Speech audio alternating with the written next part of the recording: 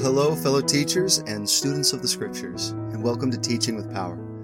I'm Ben Wilcox, and this week we're going to be studying Matthew chapters 9 through 10, Mark 5, and Luke 9. As always, I want to thank you for joining me.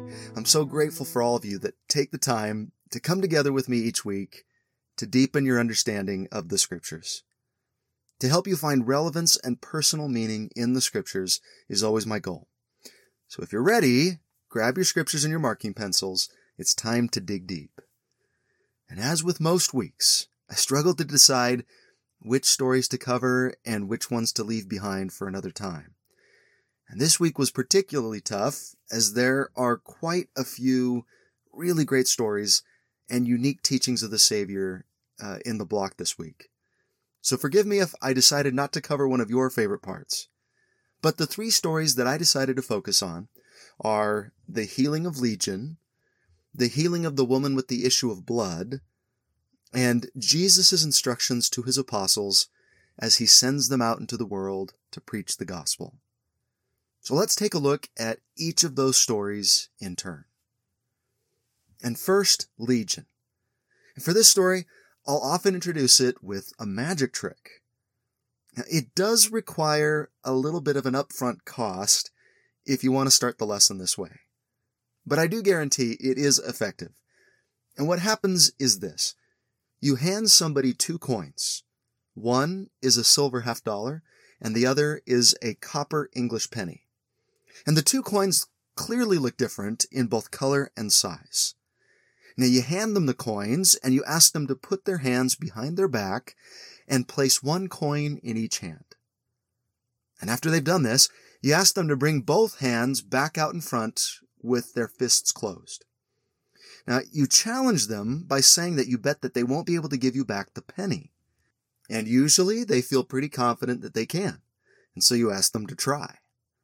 And when they open their hand, they'll discover that they're no longer holding a copper penny, but an American quarter instead.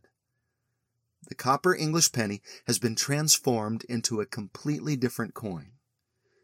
And then they'll usually quickly check the other hand, and they'll discover that it's still the $50. It's a really powerful effect, and the trick doesn't require really any sleight of hand, and is fairly simple to do with just a little bit of practice. But it does require a special set of coins to make it work. So if you're interested, I'll provide you with a link in the video description below where you could purchase this trick on Amazon if you like. It's called the Scotch and Soda trick, by the way. Don't ask me why, I'm not sure. But the link that I've given you is a little bit of a more expensive set, and that's just because I know that the quality will be good. There are less expensive sets available out there as well. I just can't guarantee they look real. Sometimes the coins, you can tell that they're gimmicked coins. But anyway, I'll also provide you with a link to a video that explains how the trick works and teaches you how to do it. Now, the point that you could make here, though, is that the coin changed. It was transformed into something else. And the story from the New Testament that we're going to take a look at today is about a man whose life was completely transformed by the power of the Savior. We're going to see him change dramatically by the end of the story.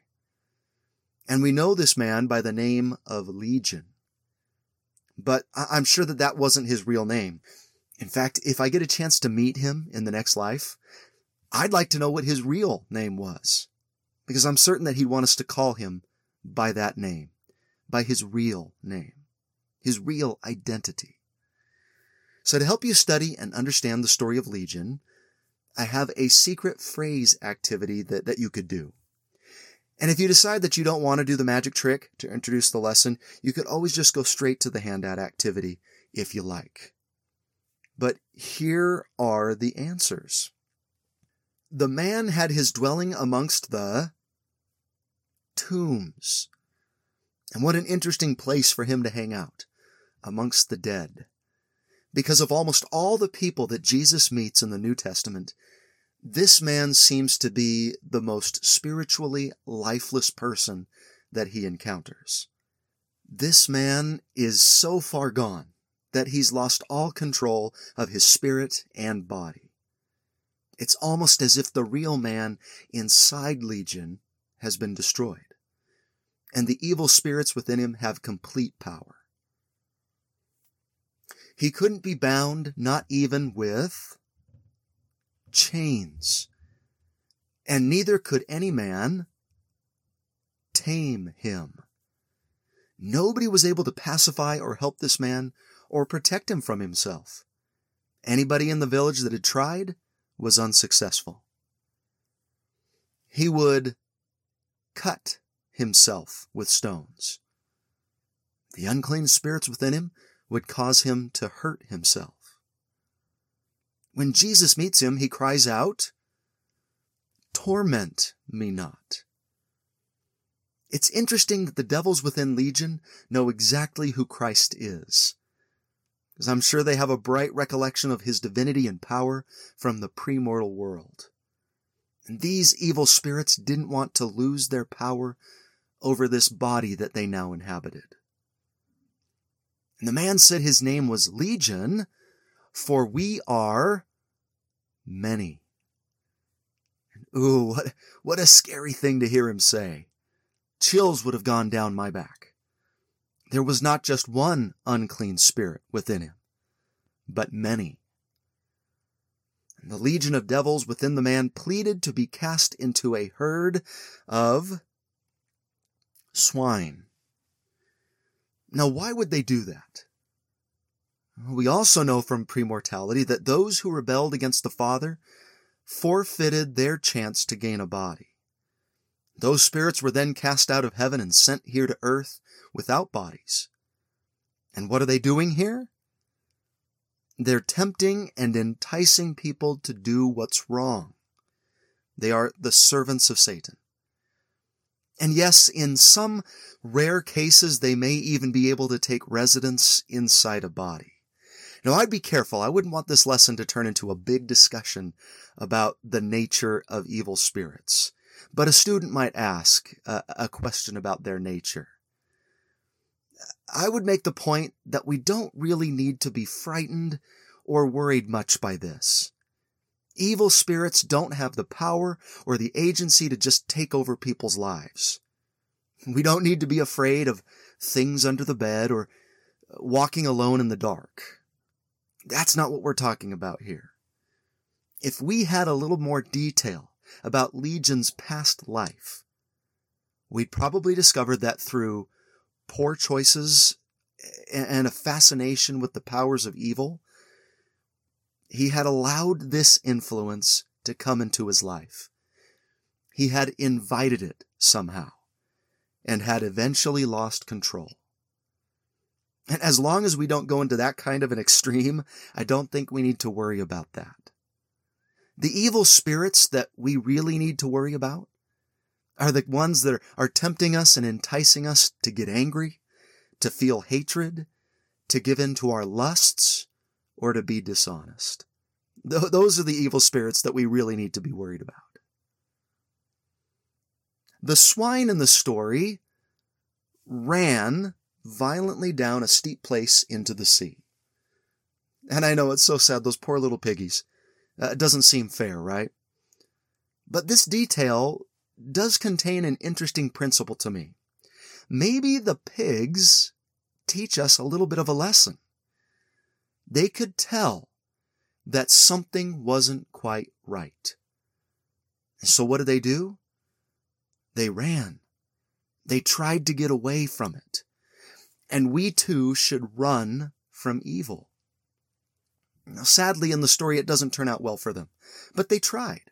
They tried to get away. And if we ever feel that evil is starting to take control, I pray that we will run. But that we'll run to those that can help us. Run to our families, our friends, our church leaders, and most importantly, Christ. We don't have to allow that evil to destroy us. Last question here. After Jesus had healed him, the people of the city found the man sitting and in his right mind. And that's the coolest aspect of the story to me. I love that line. He was in his right mind. That's what it means to be in your right mind, in a state where evil is no longer controlling you. Jesus made it possible for this man to get there, to return to his right mind. And so now that we understand the essence of this story, what's the secret message? No one is beyond hope. And you could ask your students how they feel this story of Legion could apply to them, or apply to us. Do they know of anyone who they might be tempted to conclude was beyond hope of being spiritually healed? And how does this story relate to that situation? The story of Legion is compelling to me because it's about somebody who seemed to everyone around him to be beyond hope. He was untamable. He's a good representation of the kind of person that we feel has no possibility of ever changing. Somebody who's lost all sense of control. And perhaps Legion is a good physical representation of addiction.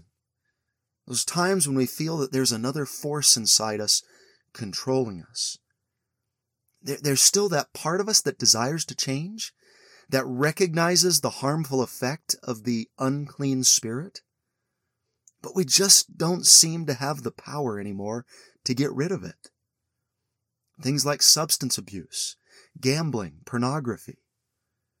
Or we feel that there are other impulses inside us that we just can't seem to get under control. Our temper, perhaps. Dishonesty, greed, selfishness. And just like Legion or the pigs, we recognize that those unclean spirits within us are causing us to hurt ourselves or are leading to our own self-destruction. And do we ever feel this way? Do we ever feel that we are too far gone from the path of righteousness to ever expect healing or change? Or is there somebody out there that we love, that we fear is beyond hope of saving? I believe the message of the story of Legion can help us. The truth here, Christ can solve even the most serious of problems.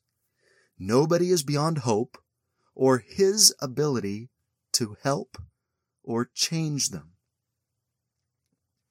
And to illustrate this truth, I might consider showing the following church-produced inspirational message.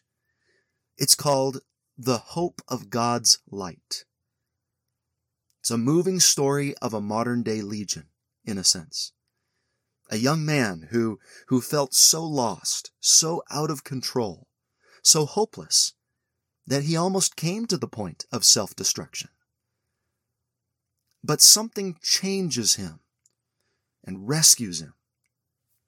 His life is transformed by the power of God. And as you watch the video, look for the things that helped to change him.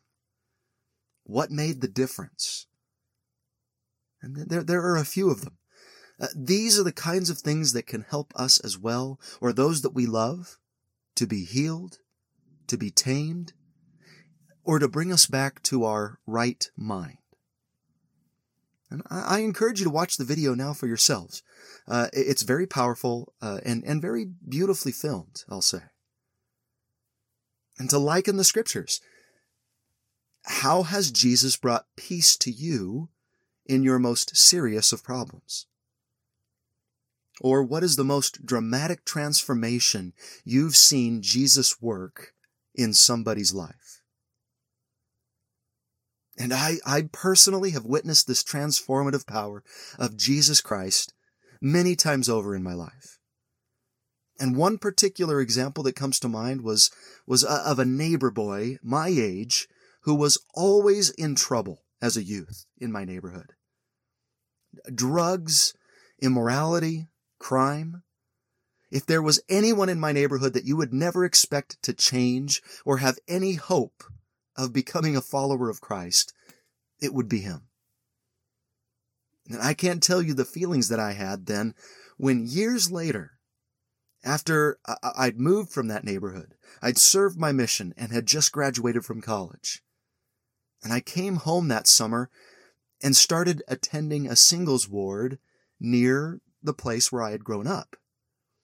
And at a fast and testimony meeting, I had to do a double take as I saw that young man walking up to the pulpit. And I was like, no, it couldn't be. That's not him, is it? Yeah, it is. And with great wonder and joy, I heard him bear a fervent and faithful testimony to the transformative power of Christ in his life. Jesus' love, Jesus' power had changed him completely. And the truth of the matter then, my friends, is that people can change through Christ. The gospel of Jesus Christ and his church can transform them. It can put them back into their right mind. Anybody, nobody is beyond hope. People that you would never expect to become people of faith do. Drunks, addicts, criminals, resolute atheists, outcasts, and the despairing all have the ability to be changed. And there are countless stories out there that attest to that fact. Legion is one of them. And so I pray that this story can provide hope for you or for people that you love.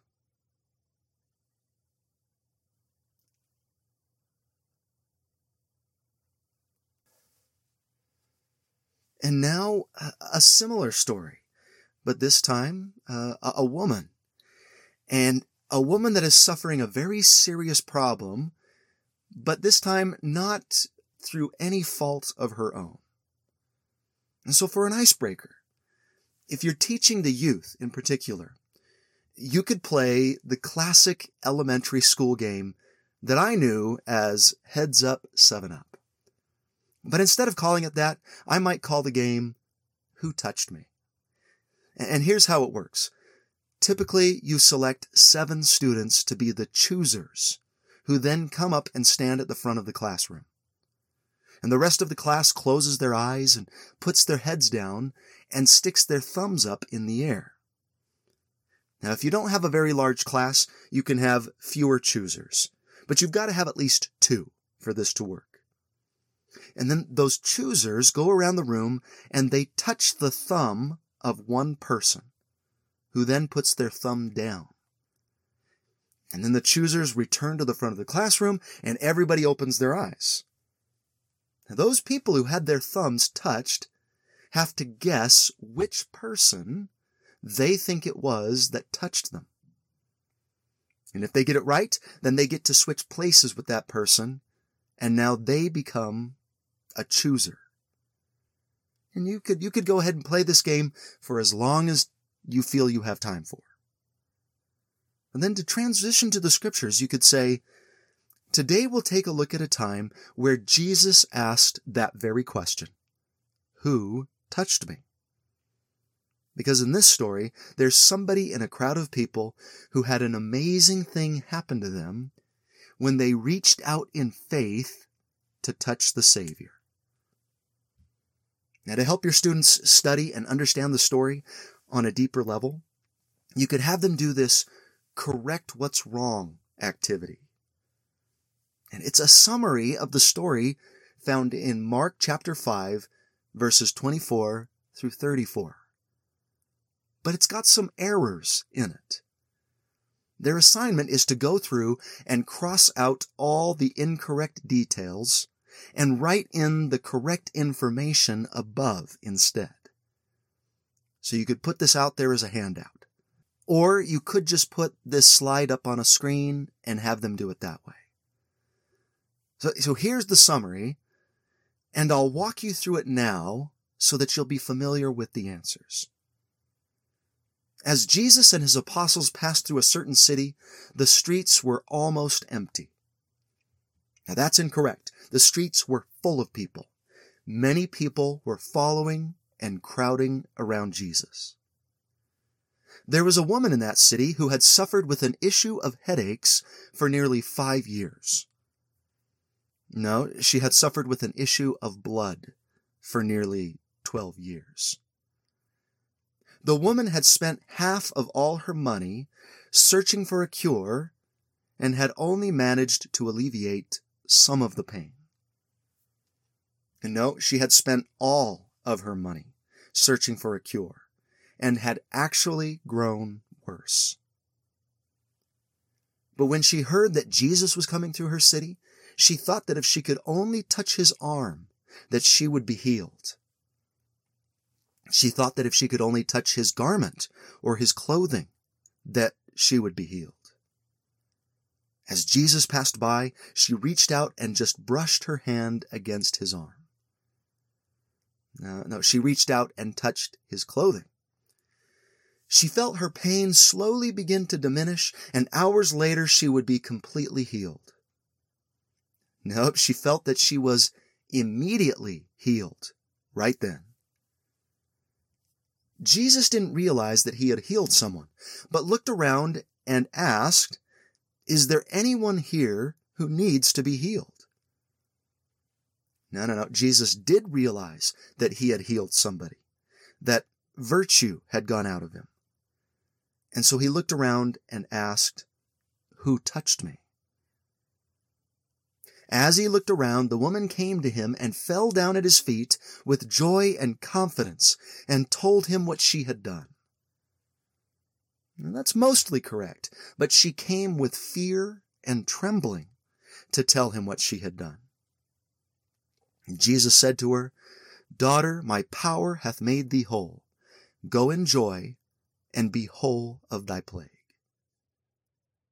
So no, Jesus actually said, "Daughter, thy faith hath made thee whole. Go in peace and be whole of thy plague." Now that's the correct version of the story. And now that we know it, maybe some discussion questions for your class to consider. In how many different ways was this woman suffering? Which of the following apply? Emotionally, physically, financially, socially, spiritually? Well, let's see. Physically, for certain. She's got the pain and discomfort of this illness that she has to deal with constantly. What else? Well, she's got a financial problem now too, doesn't she? She's poor. She had spent all that she had in trying to be healed and had suffered many things of many physicians. And it really makes me wonder what that sentence entails. What stories would she have to tell? Strange remedies and treatments? Perhaps quack doctors who are just trying to make a quick buck off of her? Or genuine, good-willed physicians whose treatments just couldn't help her? Now, I know of people like that who have tried everything they can think of and spend loads of money trying to figure out a solution to some hard-to-diagnose medical problem. And just how absolutely frustrating that is. And how long has she suffered from this malady? 12 years. This is a long-term problem. And what would that do to a person? Well, what would it do to their psyche? I am sure that she would be suffering emotionally and mentally as well. The discouragement, the despair, the frustration. And add to that this disturbing revelation. This condition of hers would have also made her ceremonially unclean. This was a spiritual, a religious problem now, too. The law of Moses was very strict in its rules of cleanliness and purification, and even specifically gives instruction on what to do if a woman had an issue of blood. Now, I won't read through the entire explanation here, But you can read about this rule in Leviticus 15, verses 19 through 30. But just a few parts of it here. And if a woman have an issue, and her issue in her flesh be blood, she shall be put apart 7 days, and whosoever toucheth her shall be unclean until the even. And then it goes on to explain that anything she touched would have also been considered unclean. Verse 27, and whosoever toucheth those things shall be unclean, and shall wash his clothes, and bathe himself in water, and be unclean until the even. So I don't believe that rule was meant to be something that would ostracize women, because usually those things would be temporary. But this woman has had this issue for 12 years. So she would have been suffering socially as well. She probably would have been treated much like lepers were treated. Nobody would have wanted to touch her or to be close to her. She more than likely would have been a social outcast because of this disease. So she's alone, hurting, poor, distressed, and desperate for help. So personally, I can see evidence that she is suffering in each one of those ways. And that may help us to understand why she's not super eager to go right up to the Savior and ask him to heal her. So with all that this woman is lacking, with all those other sources out there that have ceased to make her whole, there was one thing that this woman did have in abundance. There was an area that she was not lacking in. And lucky for her, it was the most critical thing that she could possess. This woman had faith in Christ, and she believed that he could heal her. But another question, why do you think she decided to seek healing from the Savior in the way that she did? By discreetly trying to touch his clothing as he passed by in the crowd. What do you think was going through her mind as she makes this plan? Why didn't she just go right up and tell the Savior her situation and ask him to heal her? I believe it was the result of worrying that her touch would make him unclean. She was worried that her type of problem excluded her from the healing and the peace of Christ. So you can kind of guess her thought process here. How can I ask this man to heal me if he can't touch me or I him? And then she gets an idea. Maybe if I could just touch his clothes. And just barely touch them. I'll touch just the hem. That would be okay, wouldn't it? And nobody even needs to know. Not even him, perhaps. I'll just reach out, touch a little part of his clothing, and slip away unnoticed. So she formulates her plan. She positions herself to where she knows he's going to be passing by. And as he does, with the crowds swarming around him, she reaches out and just lightly touches the threads of the hem of his robe. And immediately she's healed. She feels it inside her. It worked. She's whole. And what joy and what relief at that. But, next question. How do you imagine she felt when she saw Jesus stop and heard him ask, "Who touched me?" Because you see, Jesus could sense that his healing power had taken effect on somebody. And so he stops and he asks his question. And the apostles, they're incredulous. There's a giant crowd surrounding him. And they say, "Thou seest the multitude thronging thee, and sayest thou, who touched me?" Meaning, what do you mean, who touched you? Everybody's touching you. You're in the middle of this crowd. And Jesus is like, "No, you don't understand. Somebody touched me with faith." He had sensed a touch that had drawn upon his virtue and his power. He could feel that. Now put yourself in her shoes. Can you imagine how she must have been feeling at that moment? She sees him looking around and trying to find who it was. And she thinks, oh no, he knows. Jesus has felt her unclean touch, and now he's searching the crowd for the culprit.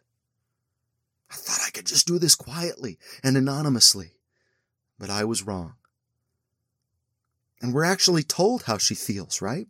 The scriptures say, but the woman, fearing and trembling, knowing what was done in her, came and fell down before him and told him all the truth.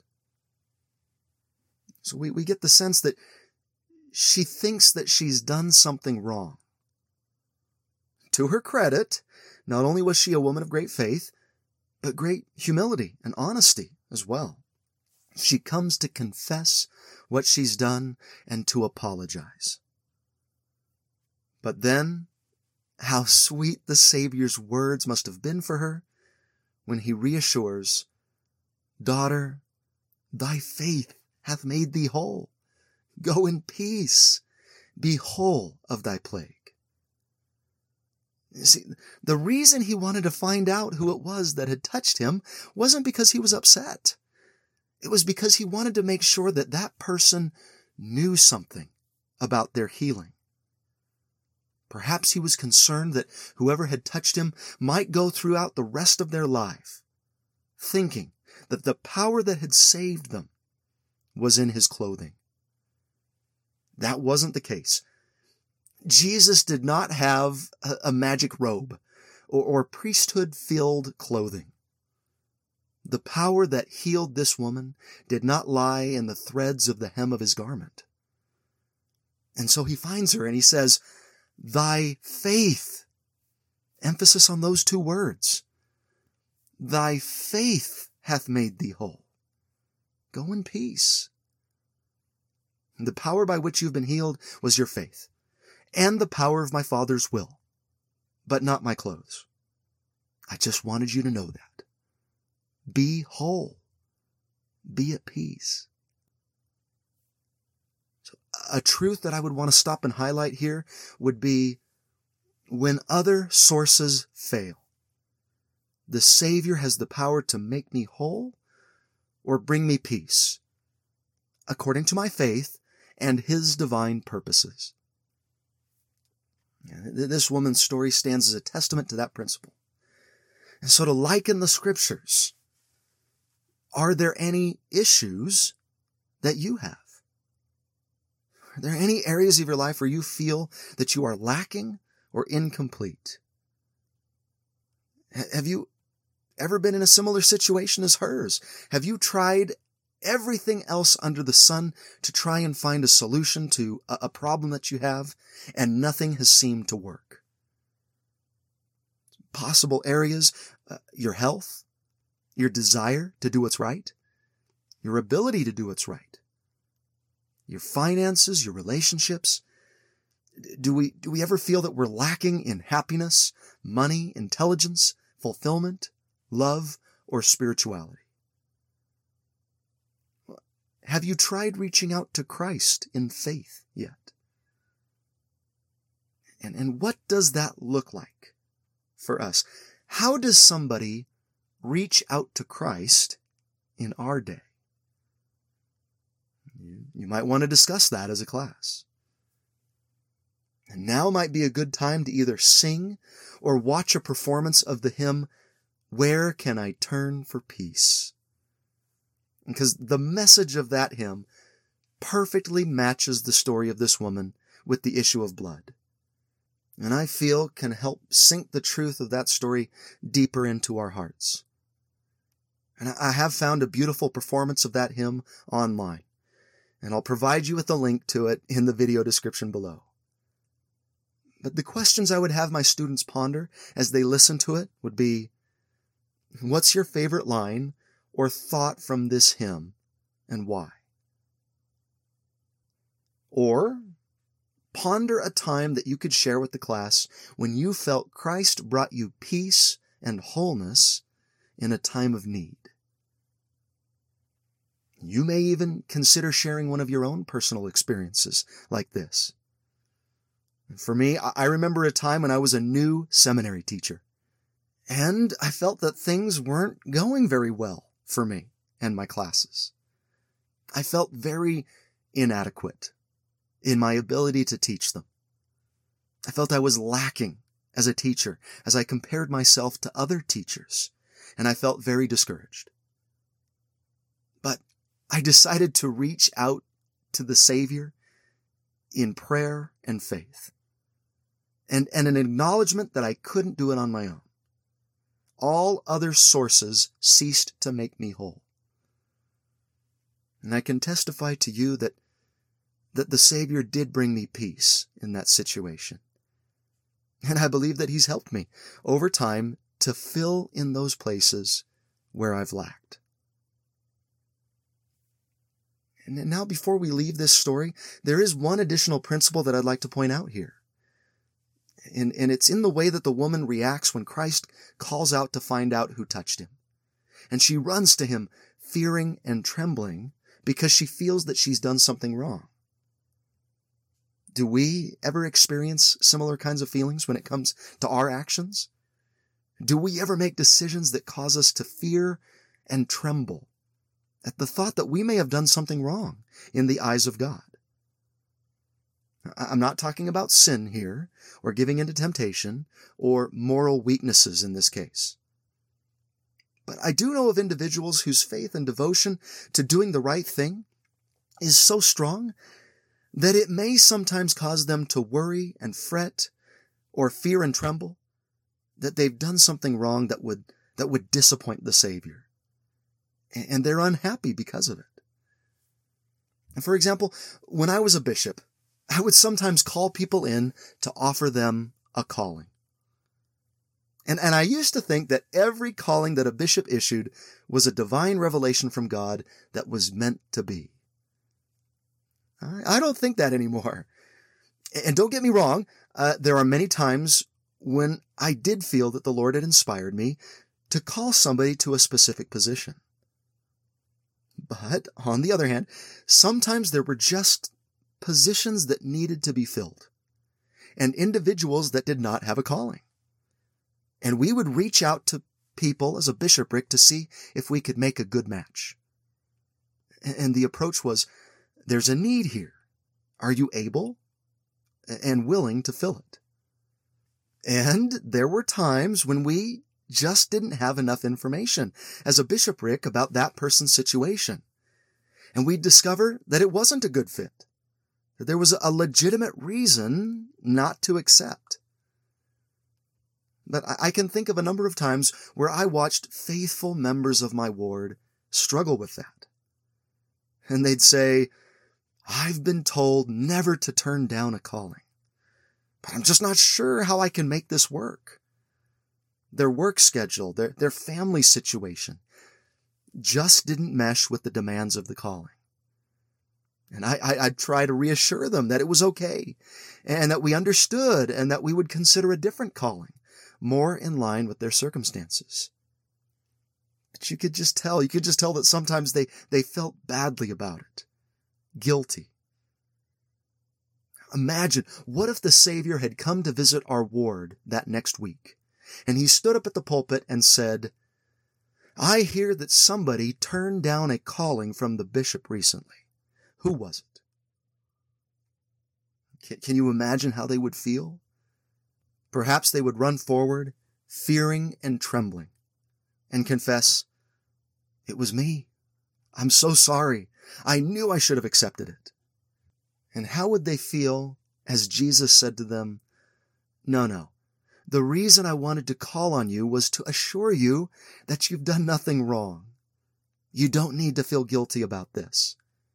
Great is your faith. Go in peace.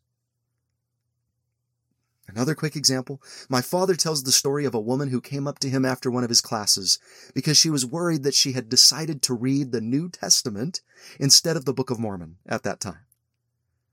And she said, I know that we're supposed to read the Book of Mormon every day, but I've read it many times, and I'd really like to focus my full attention and study on the New Testament for a change.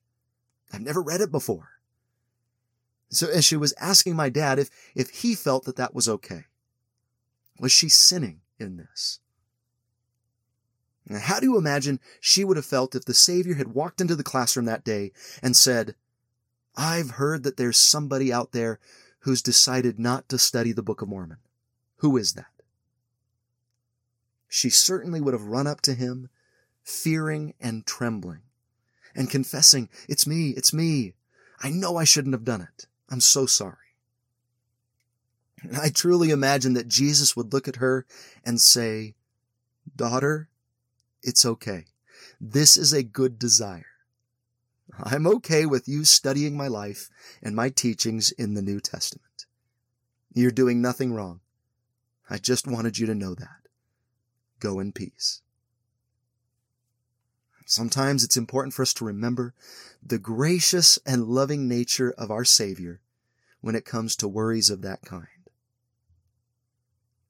So I testify that Jesus does have the power to bring peace and wholeness to us in times of need. There are a lot of other sources out there that people may turn to in times of trouble and lack. And not all those sources are bad or useless. But there is one source of peace and comfort that we can always turn to, that will always help in some way. And that source is Christ. I testify that as we reach out to touch the Savior, that His power can give us guidance in times of uncertainty. He can send somebody to help us. He can provide actual healing through miraculous means. Or at the very least, provide us with a sense of peace and comfort that all will be okay in the end, and that we have the strength to endure. There's real power in reaching out to Christ. Through our prayers, through spending time in His holy house, through seeking help from inspired church leaders, through turning to the Scriptures and the words of the living prophets for counsel, or by relying on the love, prayers, and service of our families and congregations. I believe that the love and power of Christ can flow from each of these divine sources of help and provide healing and wholeness. And that we remember that in our times of need is my solemn prayer and hope for all of us.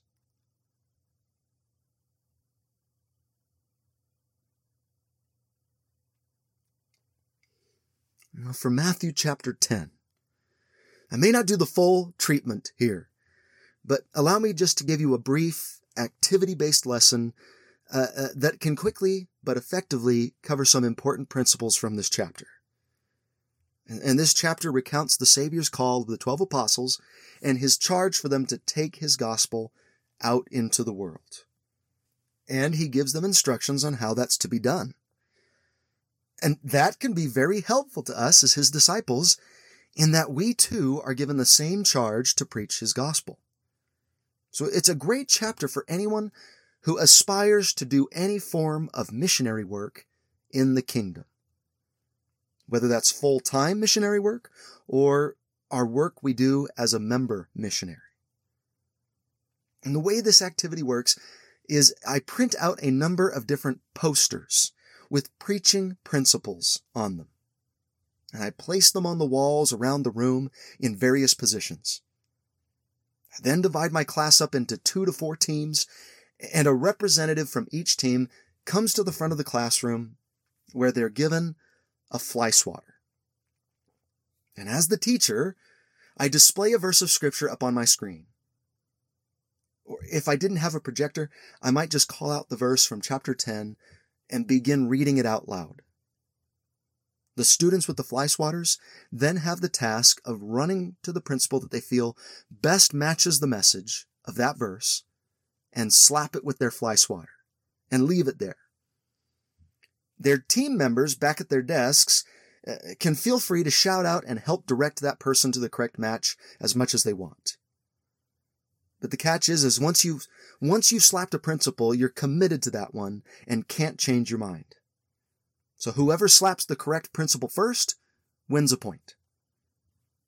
Now, if every one of the team representatives has chosen the incorrect poster, you give all of them another chance at once to slap a different poster until the correct answer has been identified. And there are some principles that are included on the posters that don't match any of the verses. They're true principles still, but they don't match any from chapter 10.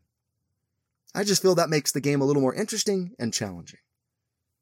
So I'll make the posters themselves available for download if you're interested, but I'd recommend that you print them on cardstock, because the fly swatters can sometimes rip just regular paper.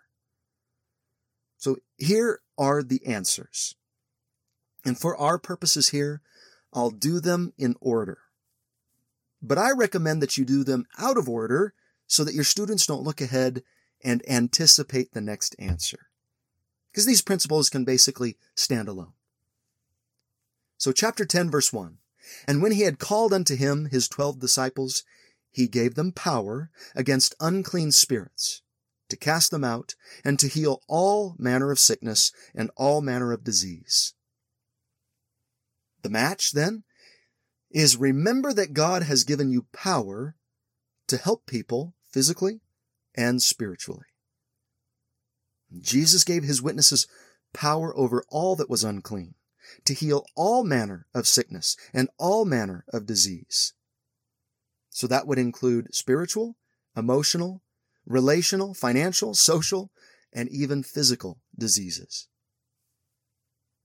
Chapter 10, verse 8. "Heal the sick, cleanse the lepers, raise the dead, cast out devils. Freely ye have received, freely give."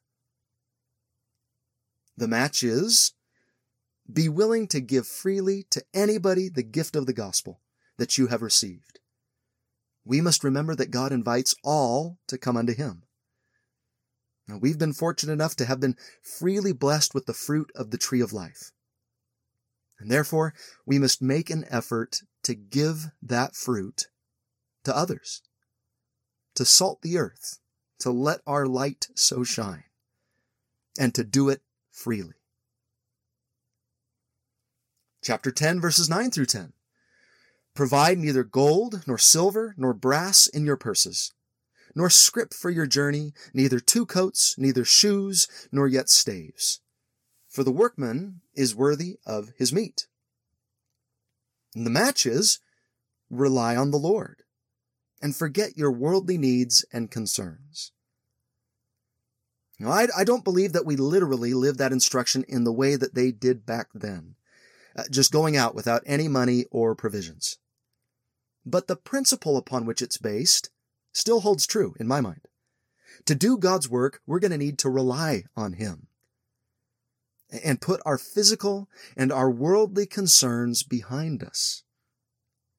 And that's particularly true when it comes to full-time missionary work. Our focus centers more on the eternal than the temporal, the spiritual than the material during that time that we serve. We leave our former lives and concerns behind, and we rely on God. Chapter 10, verse 16. "Behold, I send you forth as sheep in the midst of wolves. Be ye therefore wise as serpents, and harmless as doves." And the match is, be cautious and careful, but gentle and non-threatening.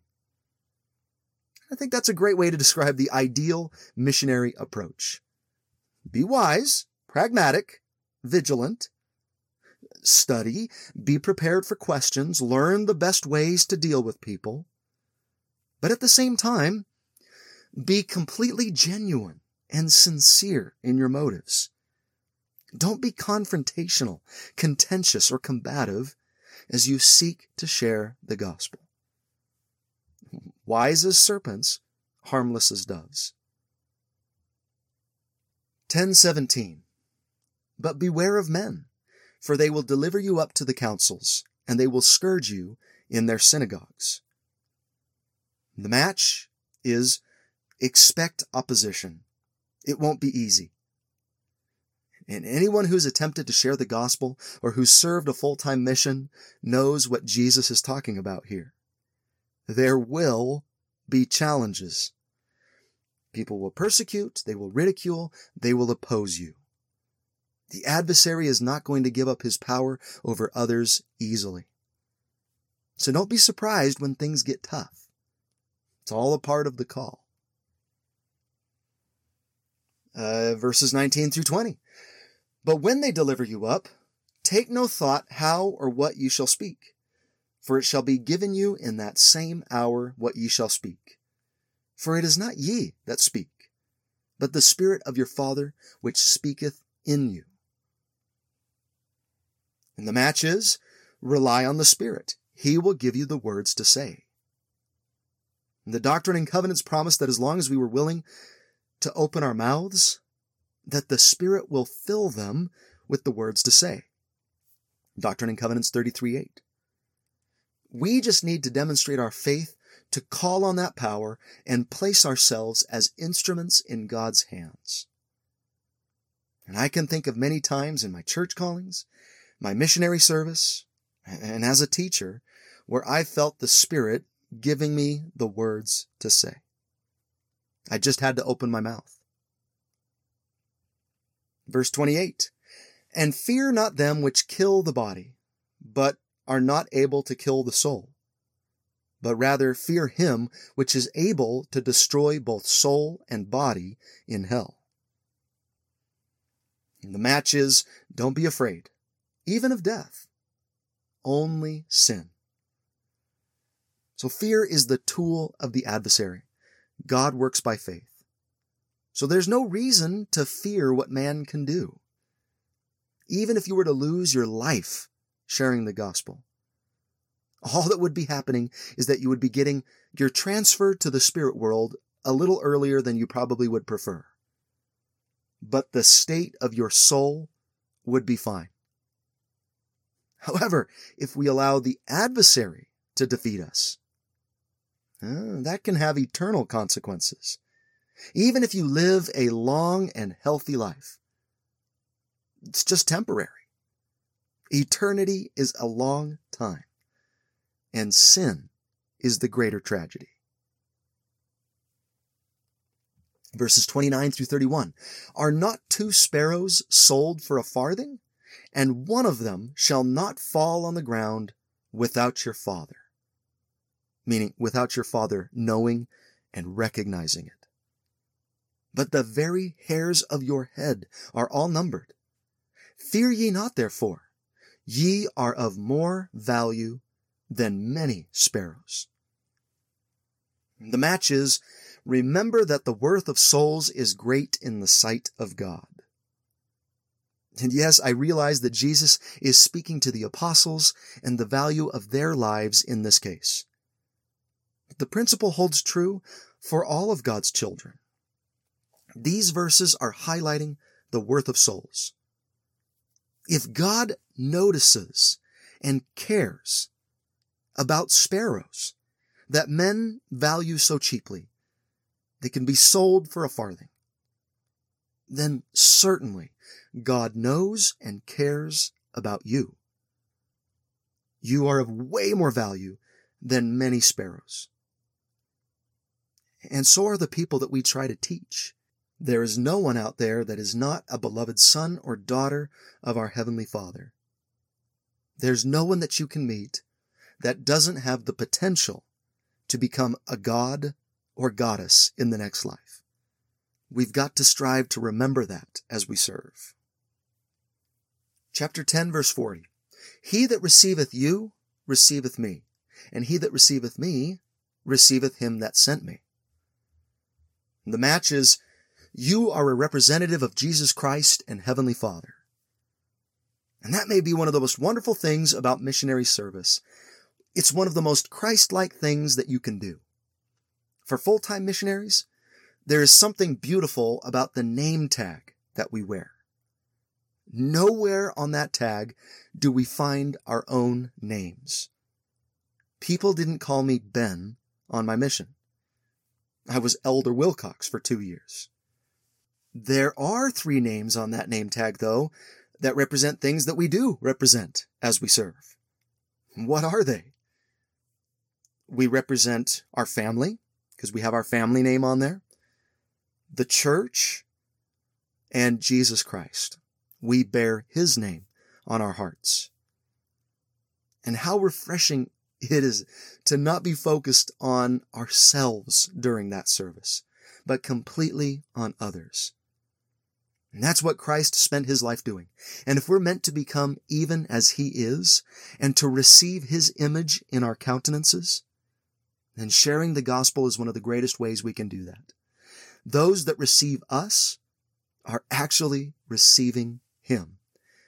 We are representatives of Jesus Christ. What a privilege. And now we're going to add just one more principle from chapter 11, verse 1. And it came to pass that when Jesus had made an end of commanding his 12 disciples, he departed thence to teach and to preach in their cities. And the match is, you're not working alone. Christ will work with you. And you'll notice in this verse that Jesus doesn't just send his apostles out to teach the gospel while he sits back and watches. He goes out and works too. He works with us, side by side. So after the game, I'd invite my students to look around the room at the posters that we just highlighted and to write in their journal or on a piece of paper their answer to the following question. Which instruction do you feel was the most important for you to hear today? And why? And to conclude, I just want to point out some of the blessings that the Lord promises those who seek to preach the gospel to others. In 10:22, he promises that we will be saved. In verse 32, whosoever therefore shall confess me before men, him will I confess also before my Father which is in heaven. And then verse 39, he that findeth his life shall lose it, and he that loseth his life for my sake shall find it. So there you have it. According to that last verse, it's actually a good thing to be a loser, right? If we give up the concerns and priorities of our temporal lives in the service of God, then we will gain a far better life in the world to come. Eternal life. So let's go out and share the gospel with as many as we can, trying to keep these principles, these very, very helpful instructions in mind as we do.